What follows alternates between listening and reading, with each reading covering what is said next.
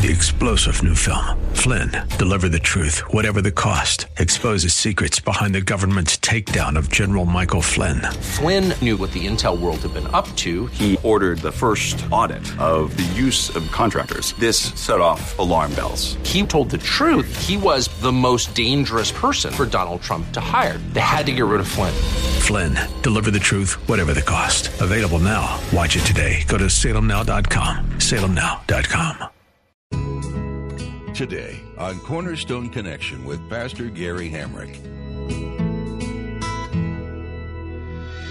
Real love is calling, listen, truth opens up your eyes. Mercy is waiting for you with every sunrise. Now, does Jesus honestly mean that we're to go around hating our immediate family members? No, it's a comparative statement. He's saying, if you don't love me more than anyone else, you can't be my disciple. It's strong language, but it's a comparative statement. It's not saying actually to go around hating them any more than it's saying here in Romans 9 that he hated Esau. He's just saying in terms of his overall sovereign purposes, Jacob was a man who was more inclined to the Spirit. And so God accepted him.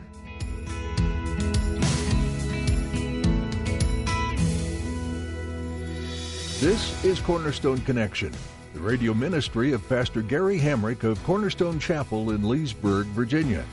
Pastor Gary is teaching through Romans. You're to love God more than you love your family. In Luke chapter 14, Jesus says, "If anyone comes to me and does not hate his father and mother, his wife and children, his brothers and sisters, yes, even his own life, such a person cannot be my disciple." Pastor Gary teaches you that Jesus didn't say this with the intention of having you hate your family, but he said it to make the point that you must prioritize God over everything else. Jesus sets this as the standard because he knows that when you're right with God, all other things will fall into place. At the close of Pastor Gary's message today, I'll be sharing with you how you can get a copy of today's broadcast of Cornerstone Connection. Subscribe to the podcast or get in touch with us. But for now, let's join Pastor Gary in the book of Romans chapter 9 with today's edition of Cornerstone Connection. Hope is an open ocean, jump in and you'll find the cornerstones, your connection, run towards your new life. Romans chapter 9, we left off in the middle of this chapter. Again, just kind of building on where Paul has brought us to this point.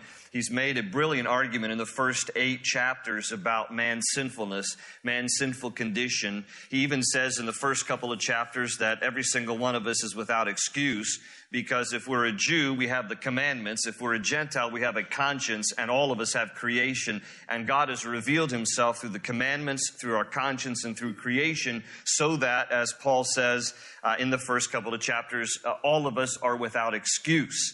So he builds the case that God exists, that God is real, and then he moves into the fact that the human condition that the Bible describes is that we are all sinners. In chapter 3, he talks about this in verse 23, where he said, "For all have sinned, all of us have fallen short of the glory of God," his perfect standard. None of us measures up to the perfect standard of God. But then he adds, although all of us have sinned and fallen short of the glory of God, that we are justified freely by his grace through the redemption that came through Jesus Christ. So Jesus is the answer to the sinful condition of humanity. That's the argument that he's making. And between chapters 3 and 4, he uses the word faith 20 times.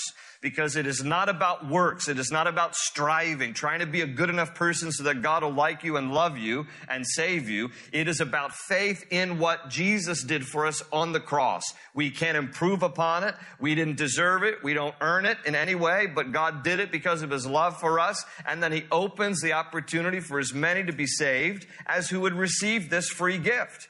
But you have to exercise faith that Jesus died on your behalf because none of us was good enough to get to God. So God sends his son Jesus, dies on a cross, and then says to us, in effect, I will accept the sacrifice of my son in your place. I will put the punishment intended for you on him.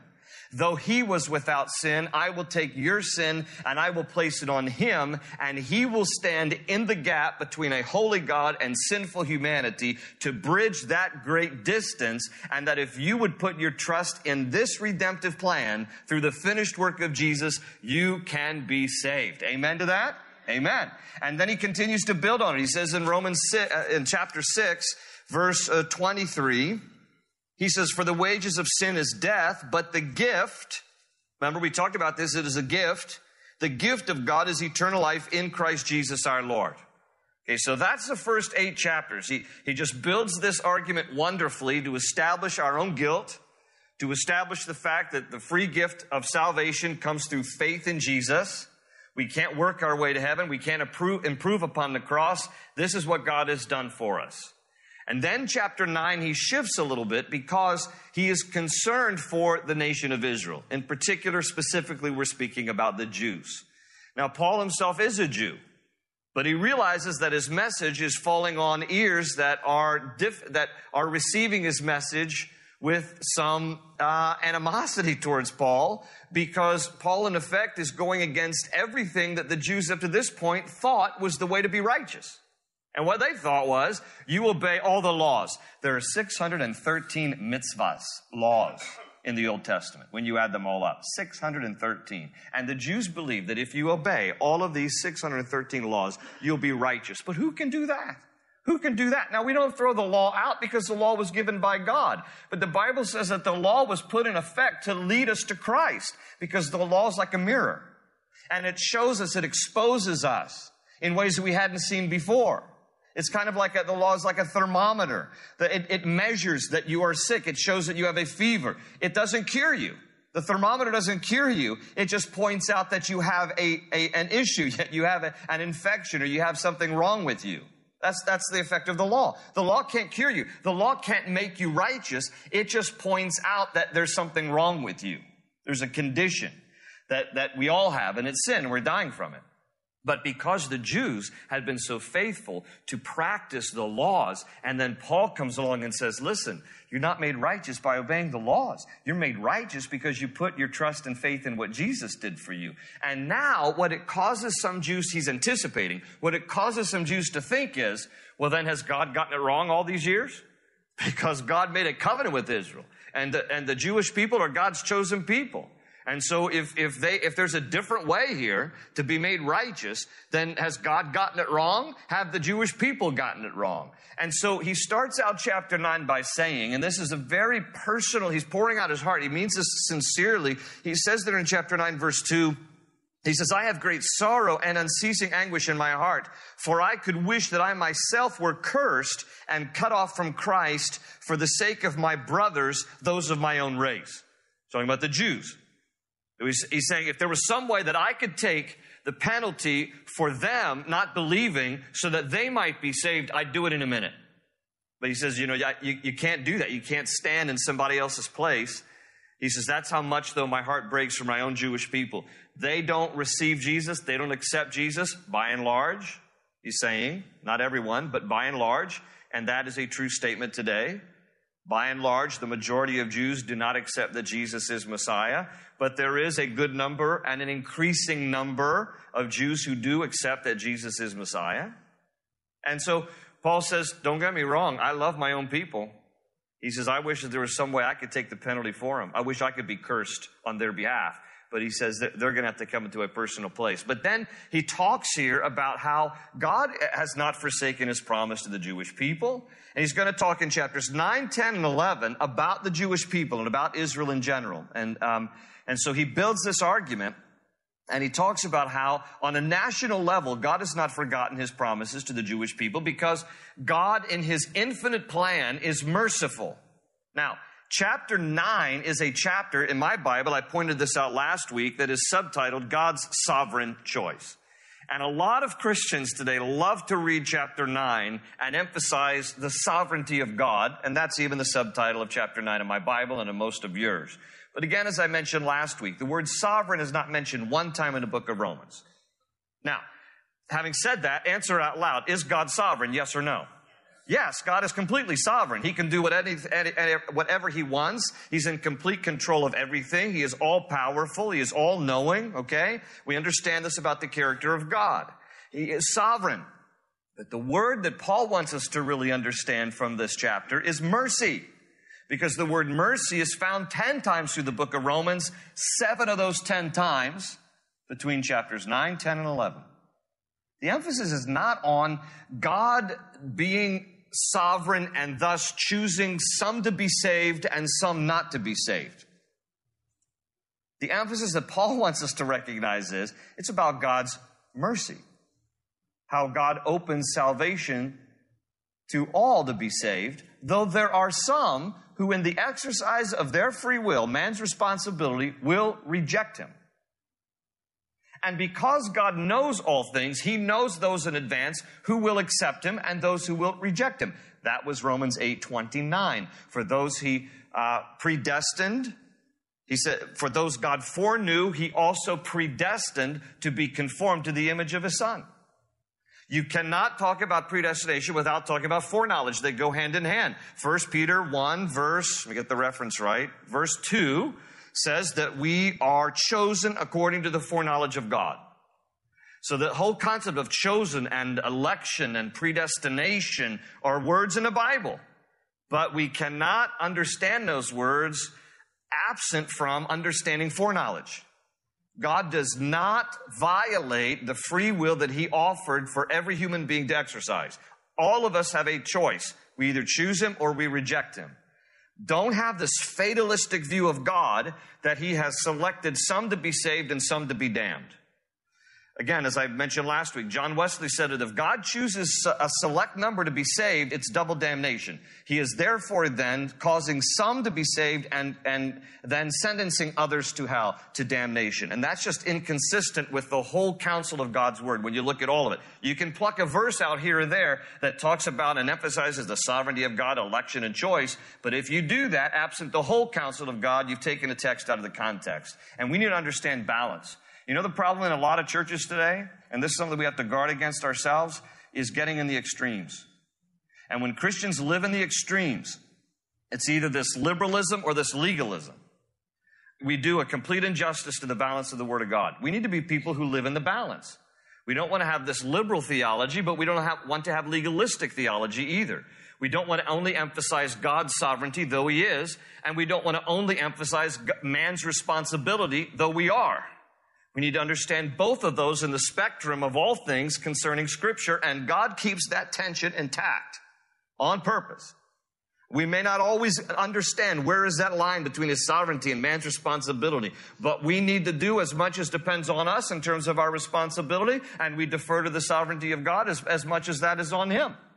And where that line always is, I don't know. So all I know is I got to do my part to be responsible and to exercise choice and to walk in the Spirit and to crucify the flesh. And, not that I'm earning my salvation, but that I'm wanting to please my Father who died for me on a cross. And so my life is in response to his sovereign act of mercy. That's the emphasis here. Mercy.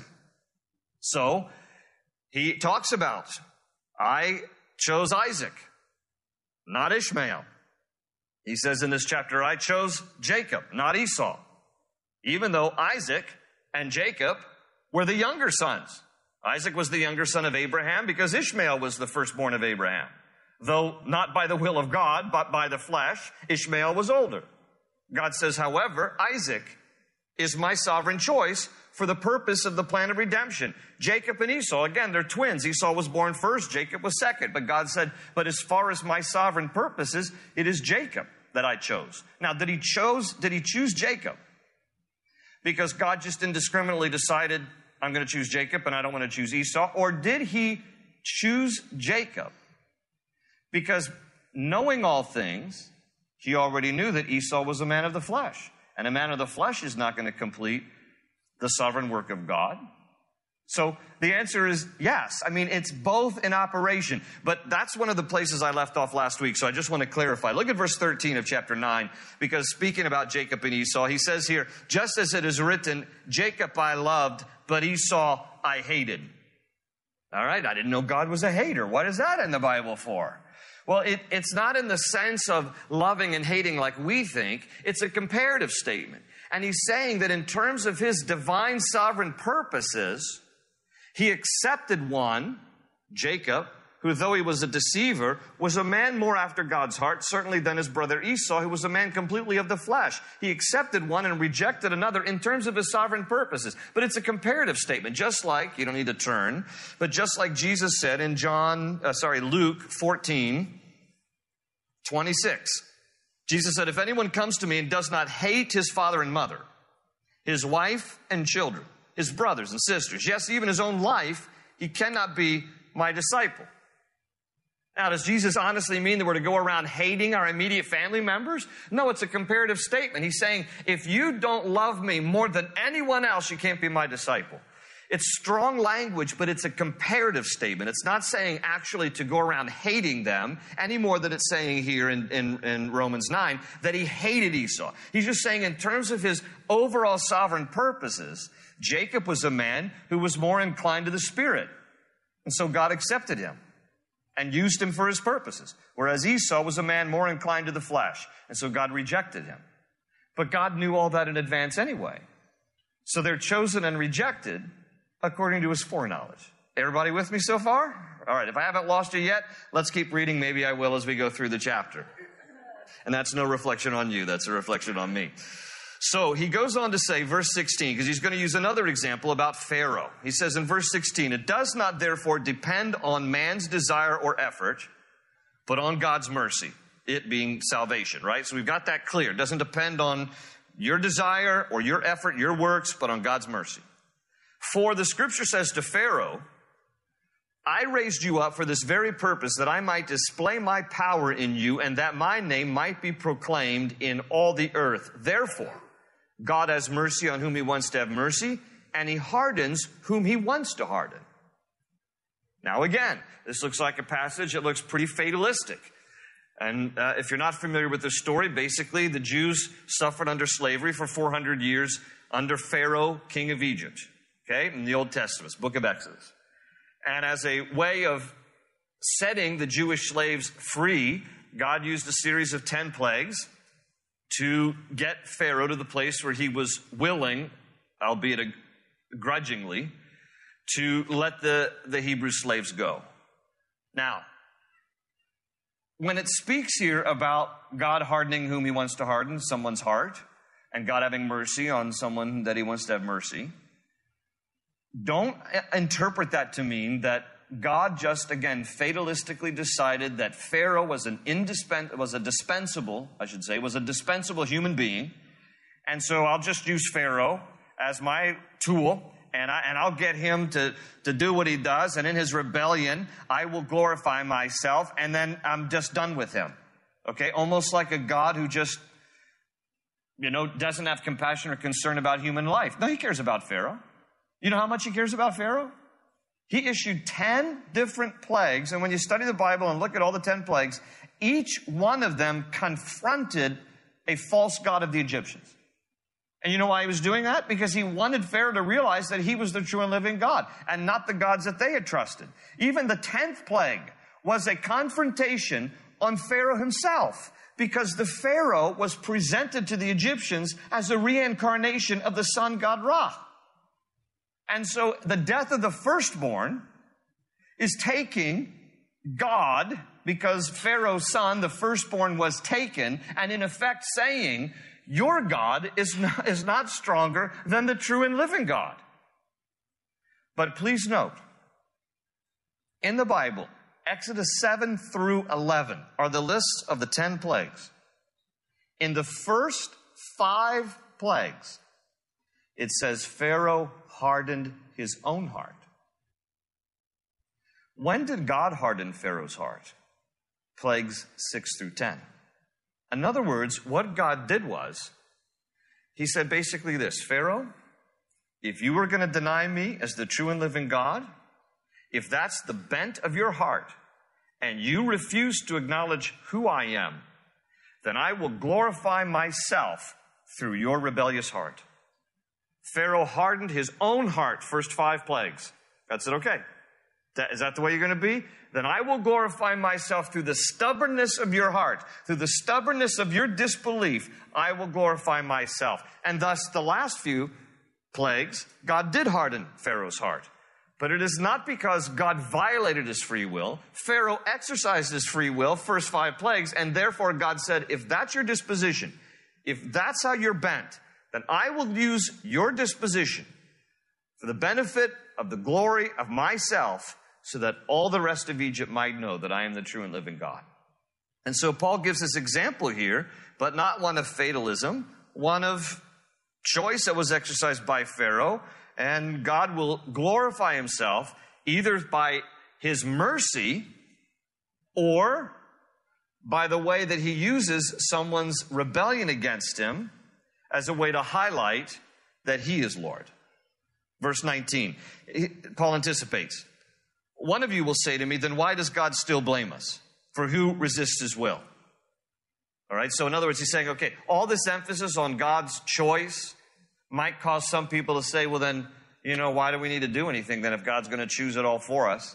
Then maybe none of it's on us.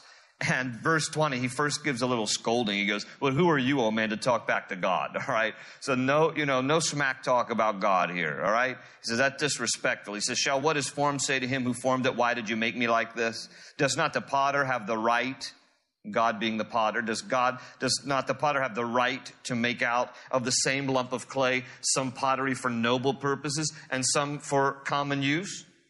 Okay. God can glorify himself as he sees fit, in other words. You don't tell God that he can only glorify himself when he shows mercy. Sometimes when he shows justice, he glorifies himself. Verse 22, what if God, choosing to show his wrath and make his power known, bore with great patience the objects of his wrath, prepared for destruction? Okay, in other words, and it doesn't say there that God prepared them for destruction, they did a good job on their own, but he's just speaking in general terms.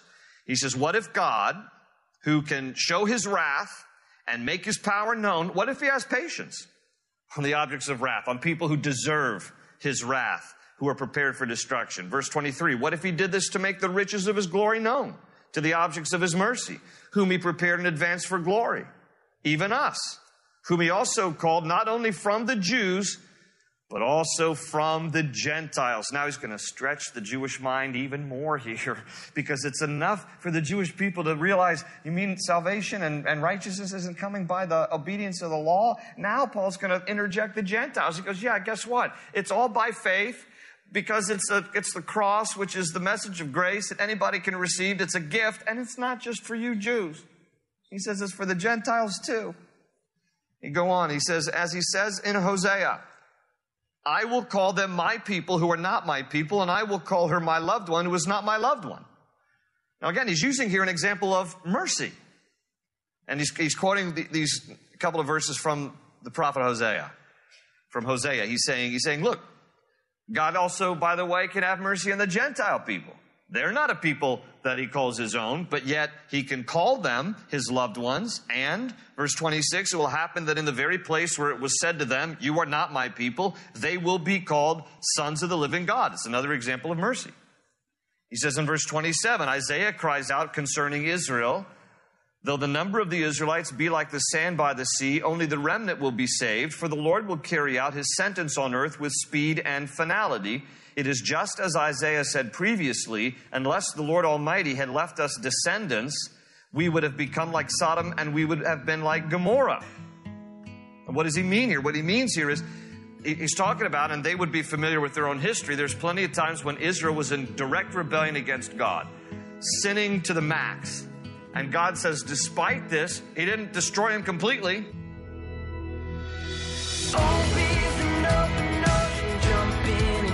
Find the cornerstones, your connection, run towards your new life. Romans teaches that living for Jesus isn't just something you say with your mouth. It's an entire lifestyle change. Your heart and your mind are made new through the powerful grace and love of Jesus. You begin to want to do things as Jesus has, and that includes knowing what he says in the Word. It's important to make spending time in the Bible part of your life. You'll learn more about the Savior you follow and his plans for your life. and for the world as a whole. We're so glad you tuned in today for Pastor Gary Hamrick's message on Cornerstone Connection.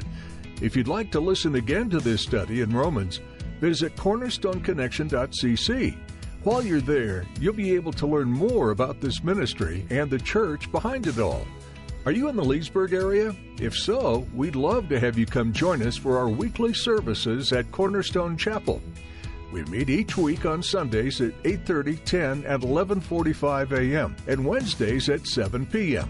Come meet Pastor Gary, spend some time in the Word, and join us as we lift our voices in praise to our King. Directions to Cornerstone Chapel can be found on our website, cornerstoneconnection.cc. With that, our time with you has come to an end for today. We hope you'll join us again for this continuing study of Romans, right here on Cornerstone Connection.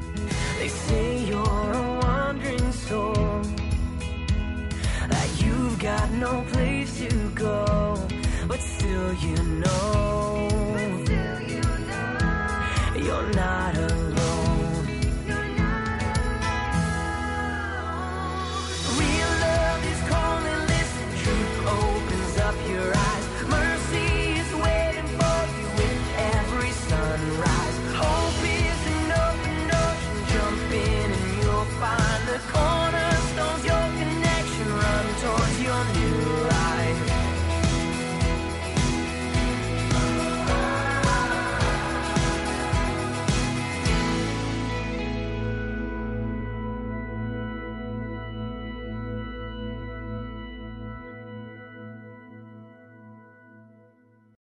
Three-star General Michael J. Flynn, head of the Pentagon Intelligence Agency, knew all the government's dirty secrets. He was one of the most respected generals in the military. Flynn knew what the intel world had been up to. He understood its funding. He ordered the first audit of the use of contractors. This set off alarm bells.